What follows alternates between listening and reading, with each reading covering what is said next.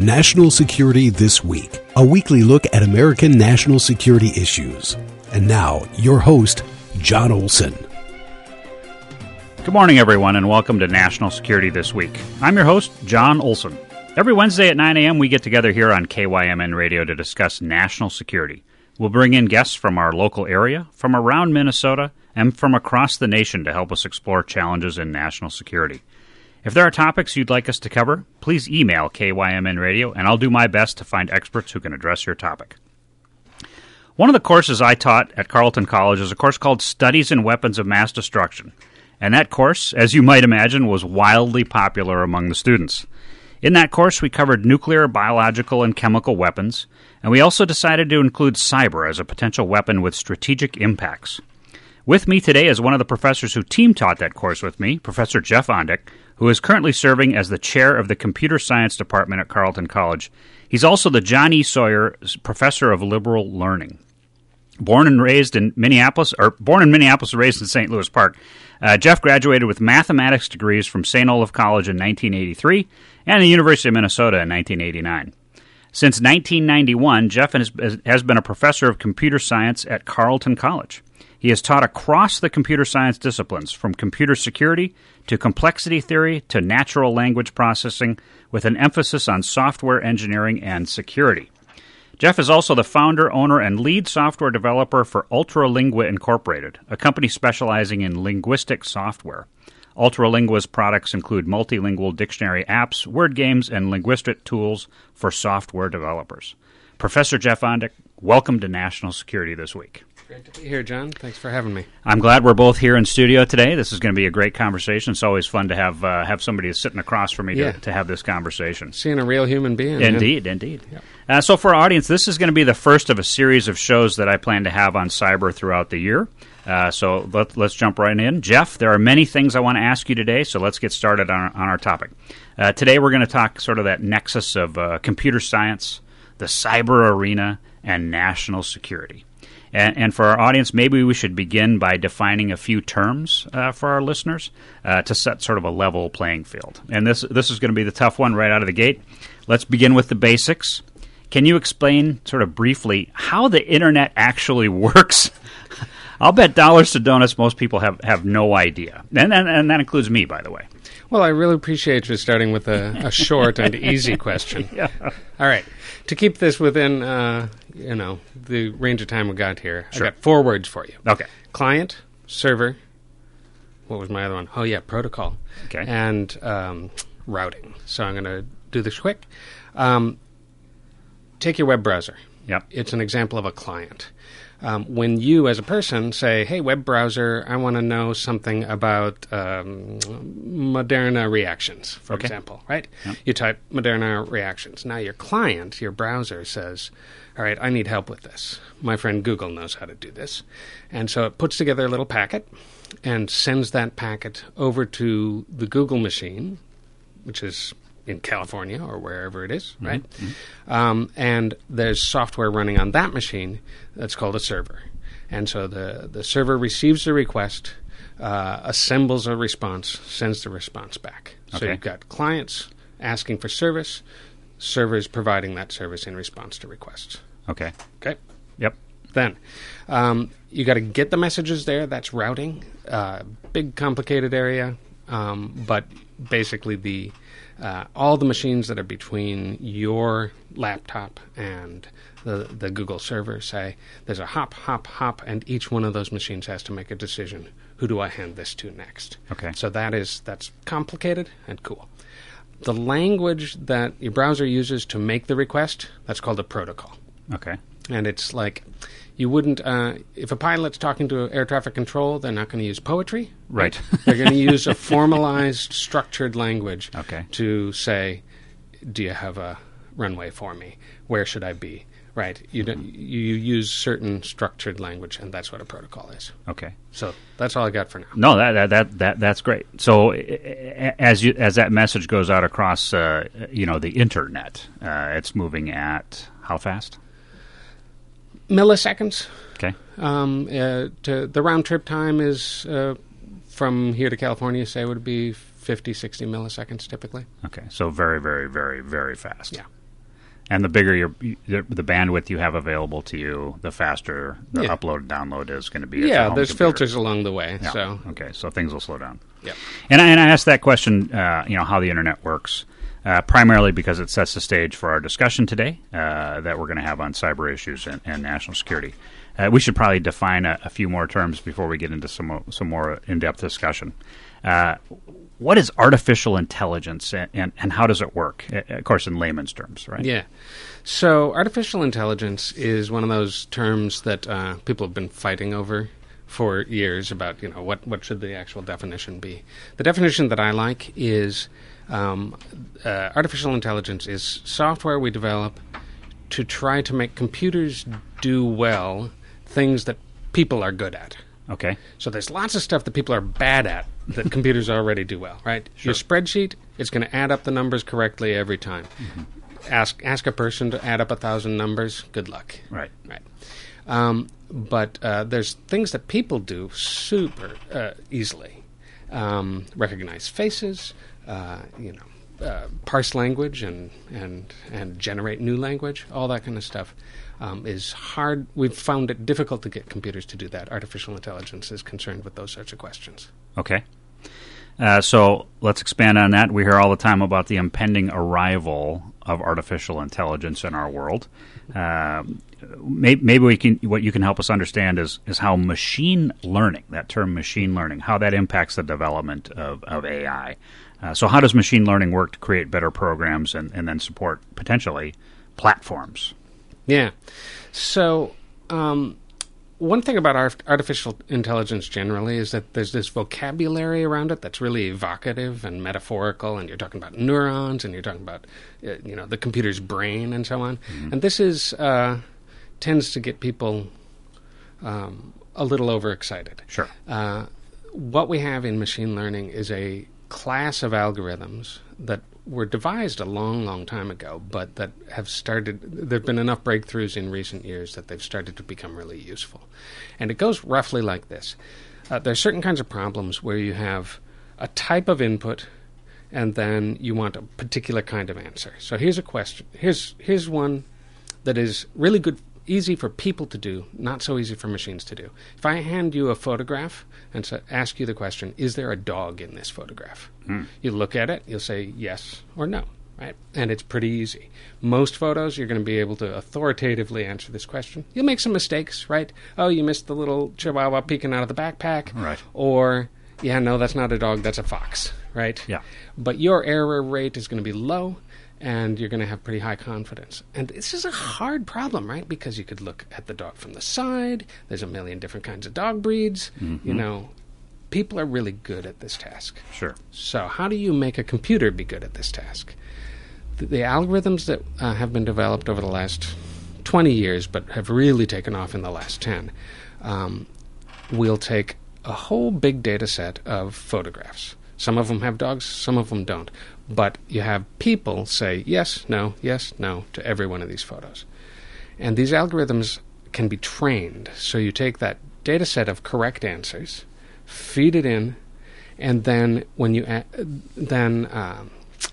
once that training is done, you can feed this same machine a new photo, and it can make the call.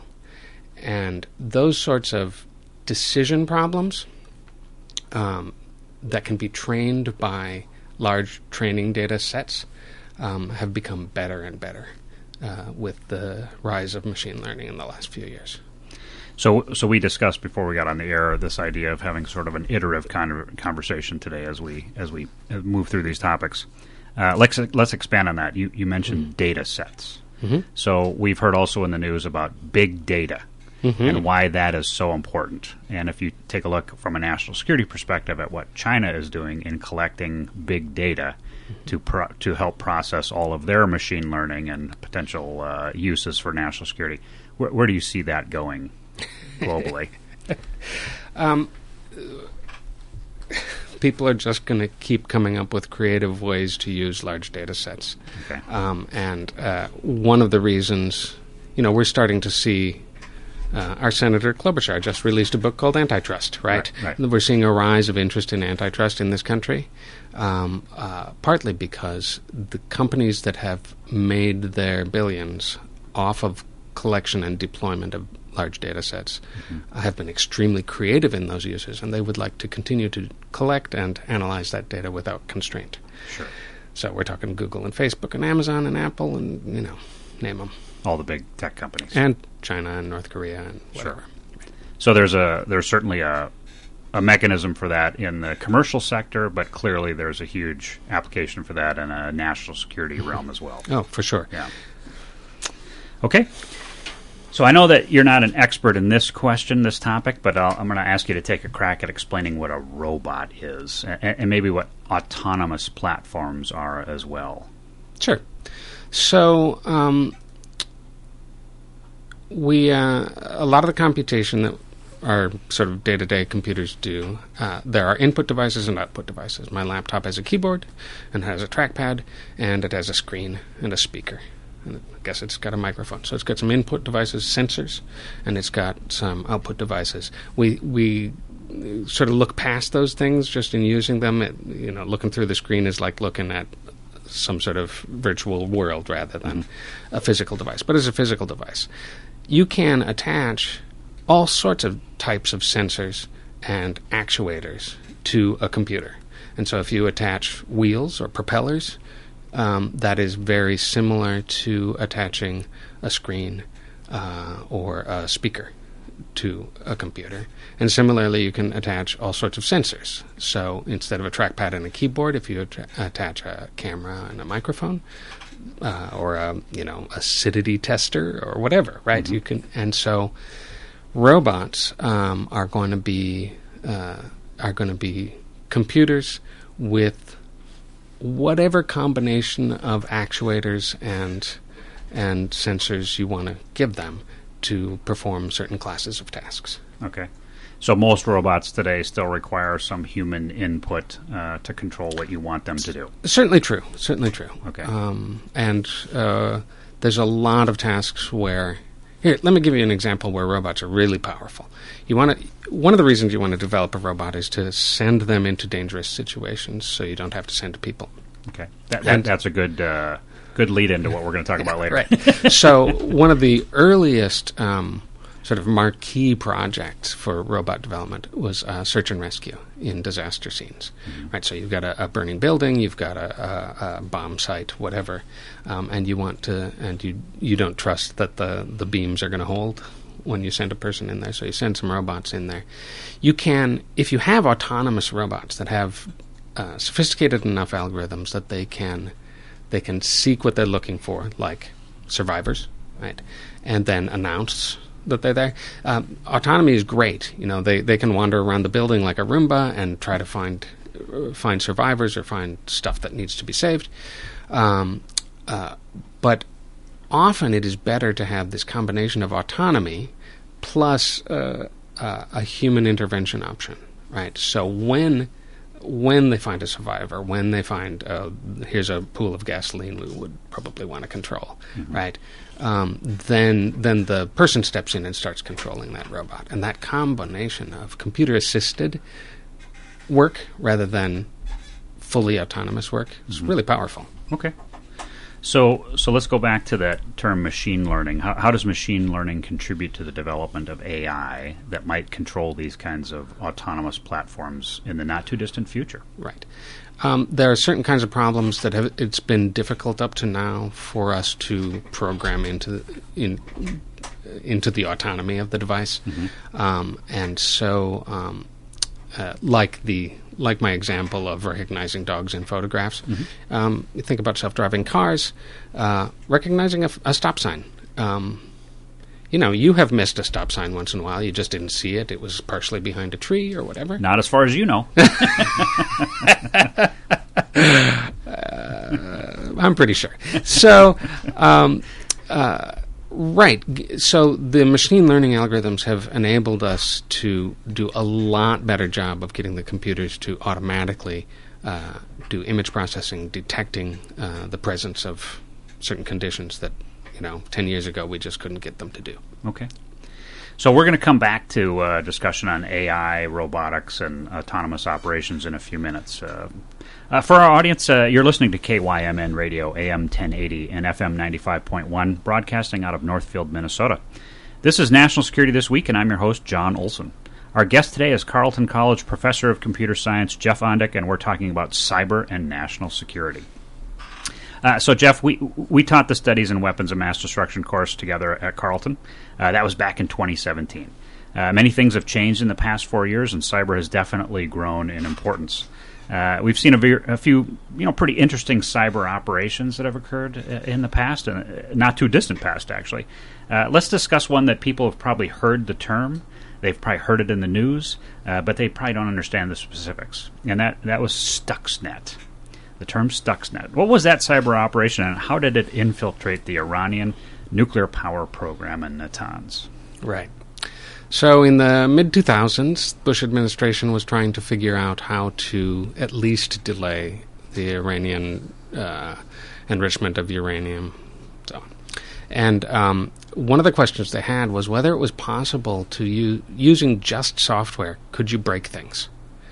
So they did a test in Idaho in, 2007, something like that, called the Aurora test. It was quite secret for a long time, where they asked the question of if you introduce a virus into the network with a what was this device? It was a generator with a particular type of generator. Could that software destroy the generator? And the answer turned out to be yes. Interesting. Turning it on and off in a particular speed. You've got a physical device with digital switching technology. The malware was able to turn it on, turn it off, turn it on, turn it off in such a sequence that it just burst in. It started rocking and then burst into flames. Sure. Yeah.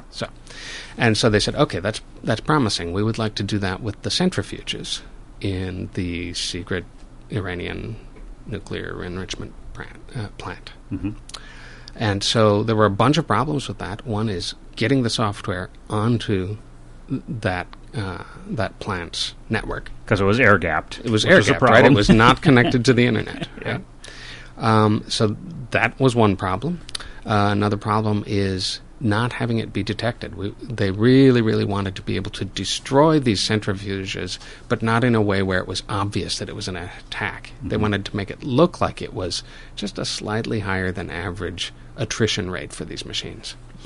And so that, from what I read, this was successful at delaying that program by at least a couple of years. Can you talk a little bit about, if you happen to know, Sure. how they infiltrate that virus, that computer code, into the Natanz system? Almost all computer malware has to be introduced with a combination of technical attacks and human attacks. Okay. And in this case, you have to have a person walk that software in and plug it into the side of the computer with a thumb drive. Knowingly or unknowingly? In this case, pretty sure it was unknowingly, right? Indeed. Yeah. I mean, as you might imagine, neither the U.S. nor Israeli government has been forthcoming with a lot of details about this in public. But yes, that's the best guess. And my understanding of that particular operation was that the software, the malware, computer virus, whatever we want to call it, was sort of released into the internet with the idea that it was seeking certain what are called programmable logic controllers, or PLCs, that actually operated the centrifuges in the Natanz refinement facility in Iran. And so it wouldn't really do anything until it found the right PLCs over time, the programmable logic controllers. So it sort of migrated itself all across the internet around the world. It was discovered by one of the computer security companies, I think. Symantec. There you go. Yeah, there's which is the great book about this. Kim Zetter, Countdown to Zero Day. Great book. Okay. That does a lot of detail on this story. So this was written by a highly professional and well-funded team. And they really wanted to have a very narrow focus of attack. A lot of the biggest malware problems in the history of malware the programs have had bugs that have made them too virulent. Mm-hmm. And these governments really, really wanted these to be narrowly focused. They wanted it to spread so it had a higher likelihood of showing up at the Natanz plant, but they only wanted to attack that one plant. Okay. And so the code just looked for specific model numbers and serial numbers of these controllers. The PLCs that were purchased from Germany, I believe. And they're taking, you mentioned 0 days. Mm-hmm. They're taking advantage of these 0-day vulnerabilities. Can you explain what a 0-day vulnerability is? Right. A 0-day vulnerability is some sort of bug in a piece of hardware or software that has, up till a certain point, not been discovered by anybody. So 0 days since a fault was discovered. Precisely. Okay. All right. And so there is a substantial non-public market in the distribution and sale of 0-day bugs. And governments, as you might imagine, have to have policies and decision-making processes for, do we hang on to this 0-day, or do we report it to Microsoft? Do we report it to Apple? Do we report it, right? Because for the security of our citizens, we may very well want to plug that hole. Mm-hmm. For the potential offensive maneuvers, we might want to have that hole available to us if we think nobody else knows about it. So now you're talking about operations that U.S. Cyber Command or the U.S. intelligence community might want to take advantage of 0-day vulnerabilities that we discover through the U.S. government. So you have to sort of weigh, is it the greater good to not let anybody know about the 0-day vulnerability and potentially take advantage of that for covert or clandestine operations, or do we tell our people and patch those bugs, right? That's it. So let's continue on a little bit with the Stuxnet discussion. The malware filters through the internet. It gets on somebody's thumb drive. They move it from the internet into the secure system at Natanz. It uploads itself into the Natanz system, and it gets inside what's called the SCADA network, Supervisory Control and Data Acquisition, SCADA, S-C-A-D-A. What does that look like in a control facility like Natanz, where SCADA gives you a central location to manage thousands of these centrifuges that are refining uranium? Right. So you have all these devices, and they're all generating data, right? Sure. There's what's the current centrifuge speed, how long has it been running, what's the temperature, whatever. And so you have all this data. And so a SCADA system is going to try to provide the operators with a sort of a one-screen or a 3-monitor display that enables them to keep an eye on what's going on with the system as a whole. If anomalies occur, there's some sort of problem with a single device, then that will be some sort of alert will pop up, and the operator will be able to quickly either shut that device down or modify its behavior or whatever. Right? And so, because it's so much information, the data visualization has to be effectively designed so that the operator can actually make sense of too much information. Sure. And SCADA was developed so that you didn't have it lessened the manpower requirements for people running around checking every sensor on a massive complex like a oil refinery or a nuclear power plant or something like that. It sort of slaves all those outputs to a single control room that can be monitored very easily by a handful of people rather than hundreds of people. Yeah, exactly. But the downside, of course, is that now both your sensory and your actuator, your change your behavior device, both of those are now networked, and they weren't networked before. Exactly.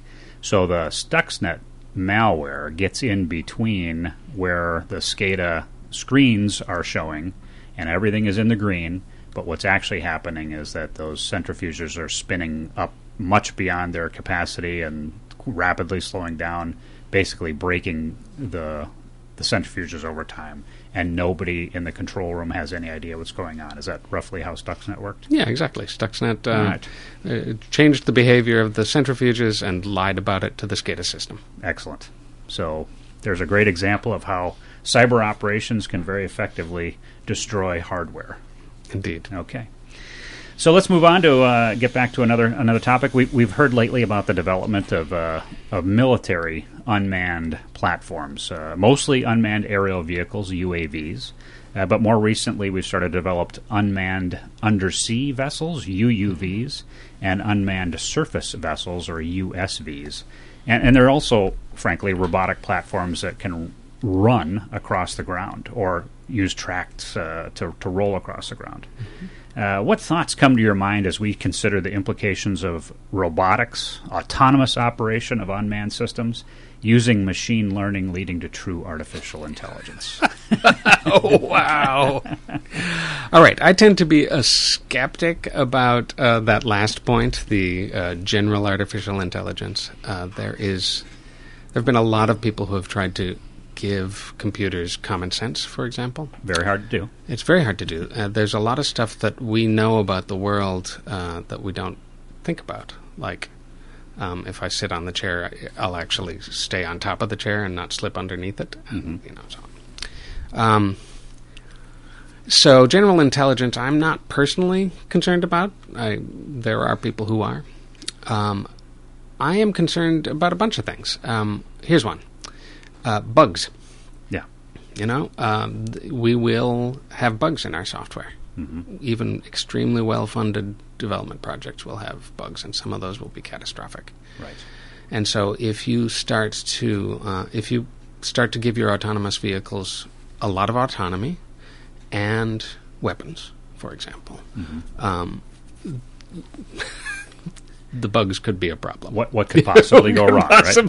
So I'm concerned about that. But there's another thing that's maybe not as obvious, as I feel like as we move more and more thinking, if you will, to our computers, whether or not they have wheels, mm-hmm.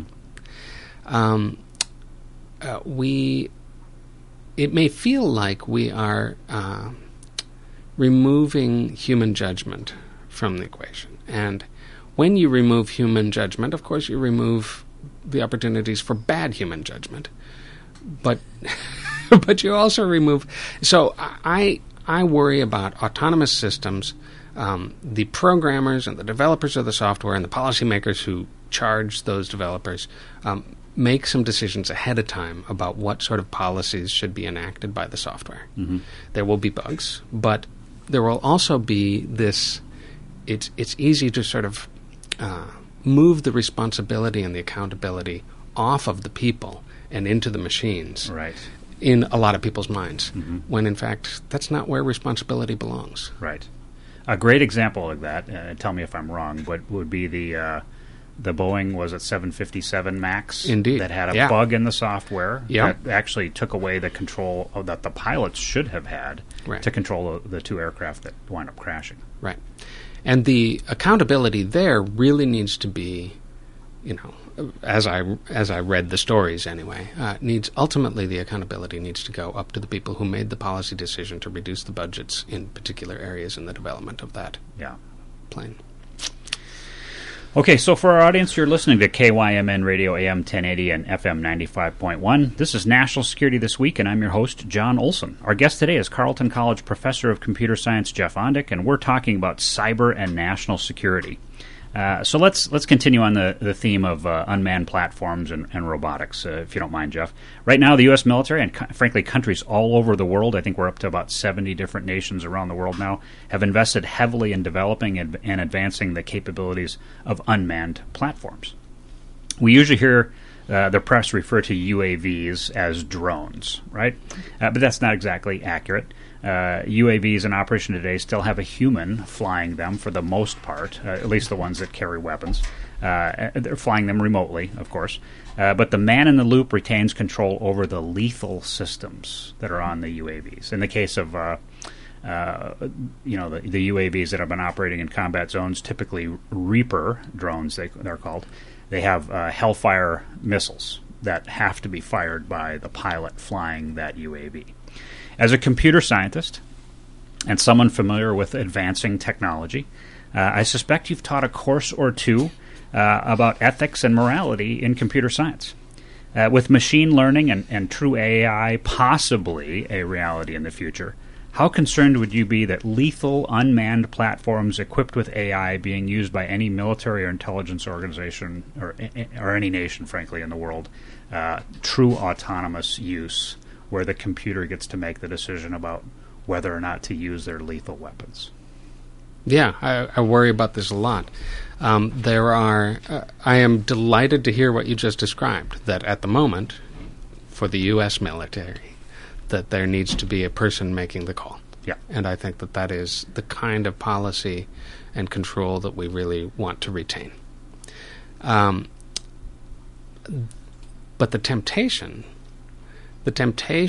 to push that decision out into the machine itself is going to be persistent and high, for budgetary reasons and for, like I was talking about a couple minutes ago, sort of responsibility evasion reasons. So it's hard for me to believe that there won't be countries that will follow that temptation. Sure.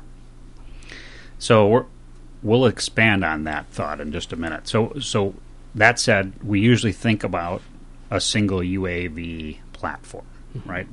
When you have a pilot flying a single UAV, we consider the ramifications of what happens when a single UAV goes to true autonomous operations. But we know that DARPA, Defense Advanced Research Projects Agency, has already developed swarm technologies for UAVs. In fact, there was a great story on 60 Minutes a few years ago talking about these swarm technologies that DARPA has been working on. Right now, mostly what they've shown publicly is that smaller UAVs operating as a coordinated entity. The swarms use what's called distributed computing and cooperative threat engagement techniques. Can you explain those two terms briefly, distributed computing and cooperative threat engagement? Sure. Distributed computing is a bunch of computers talking to each other to try to solve a shared problem.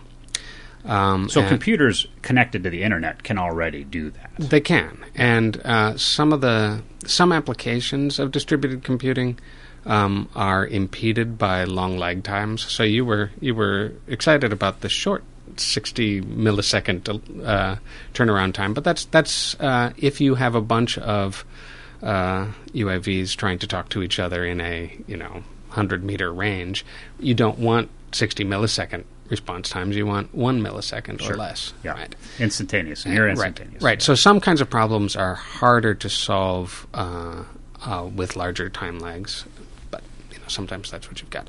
Anyway, distributed computing is really simply a bunch of computers, programs working together on a single problem. So in the case of a swarm of UAVs, say 100 UAVs, all 100 of the computers on board those small UAVs are communicating with each other to solve a problem. Right. Okay. And they may, there's various ways to design that structure.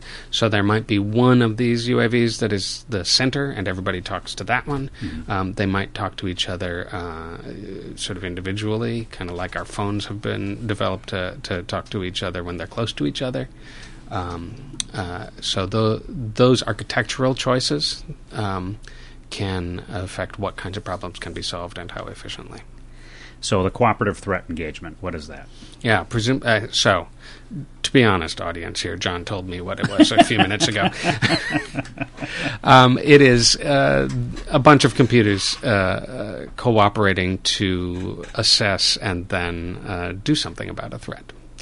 So the reason we bring this up is with swarm technologies and UAVs as an example, DARPA has already shown that these algorithms that have been written allow these UAVs to be given a mission, and they coordinate with each other through distributed computing to decide how to perform that mission.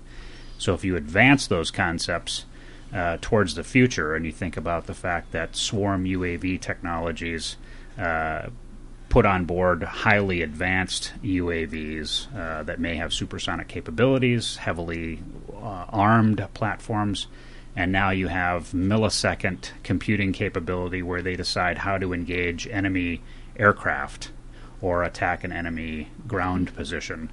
The decision speed with which computers can operate is well beyond anything humans can use to communicate to each other what they should do in a crisis or in combat. Is that a true statement? The decision speed can be high. Yeah. I agree with that.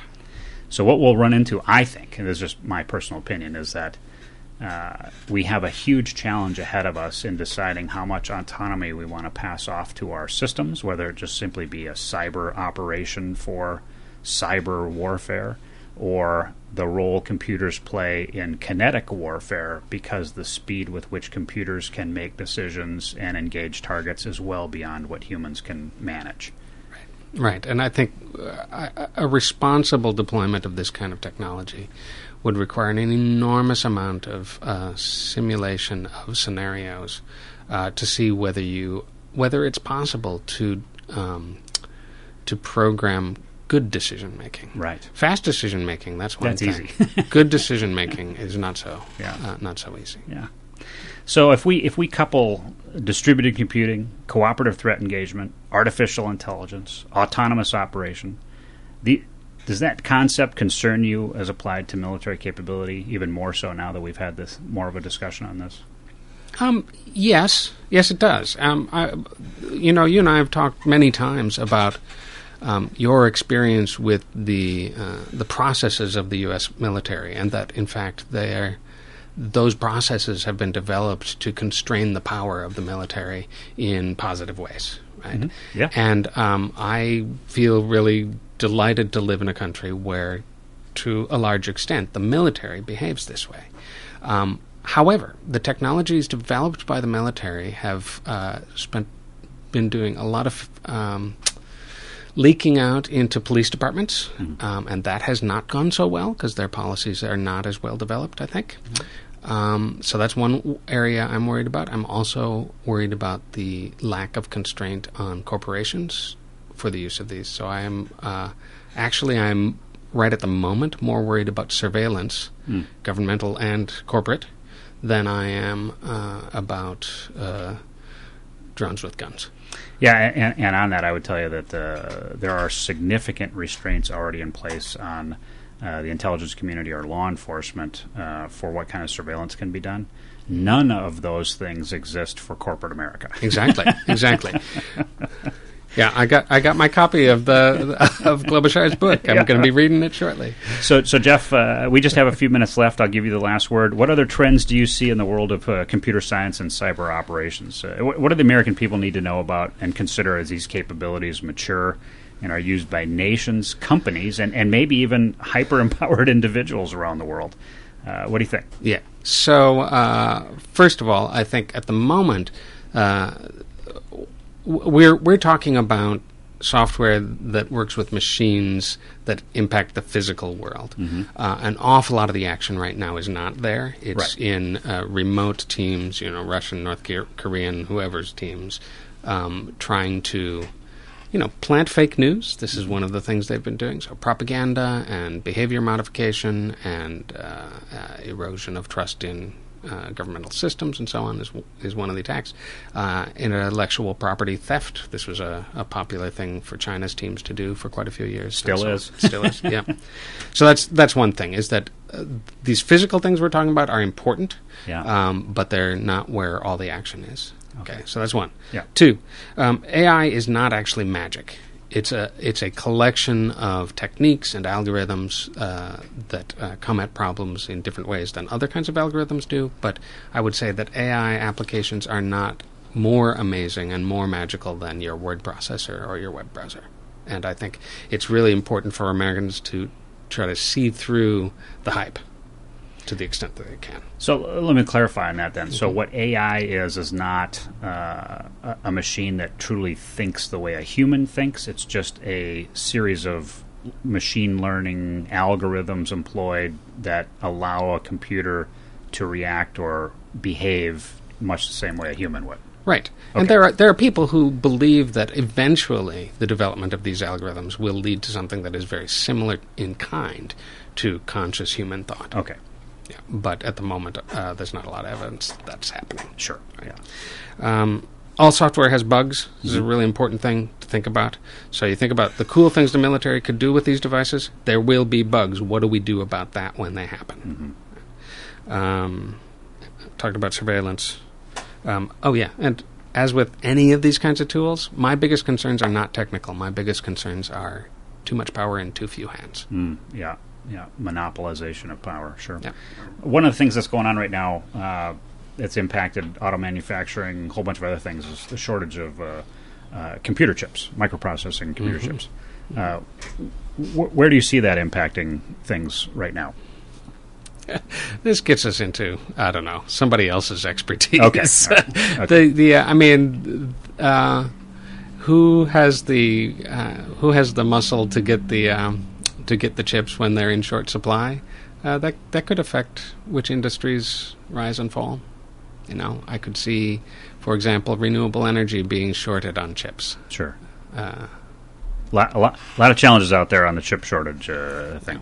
Well, listen, we've come to the end of our show. We've actually gone a little overtime.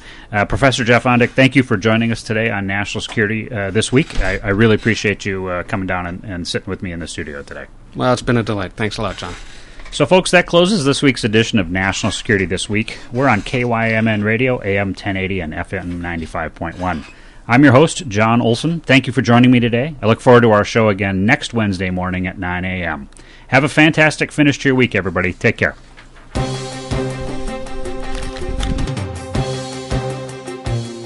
You've been listening to National Security This Week, a weekly show looking into issues of American national security with the host, John Olson.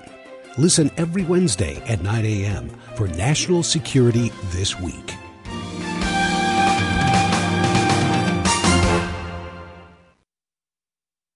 The Quarterback Club in Northfield is top-notch for good food served fast. The Quarterback Club always has daily specials that can't be beat. Today, Wednesday, you can choose from one of 3 specials: a hot turkey commercial with mashed potatoes, gravy, and vegetable, or choose the shrimp dinner or the shrimp basket. The Quarterback Club has the best barbecue ribs, roasted chicken, and flame-broiled burgers in town. Be sure to check them out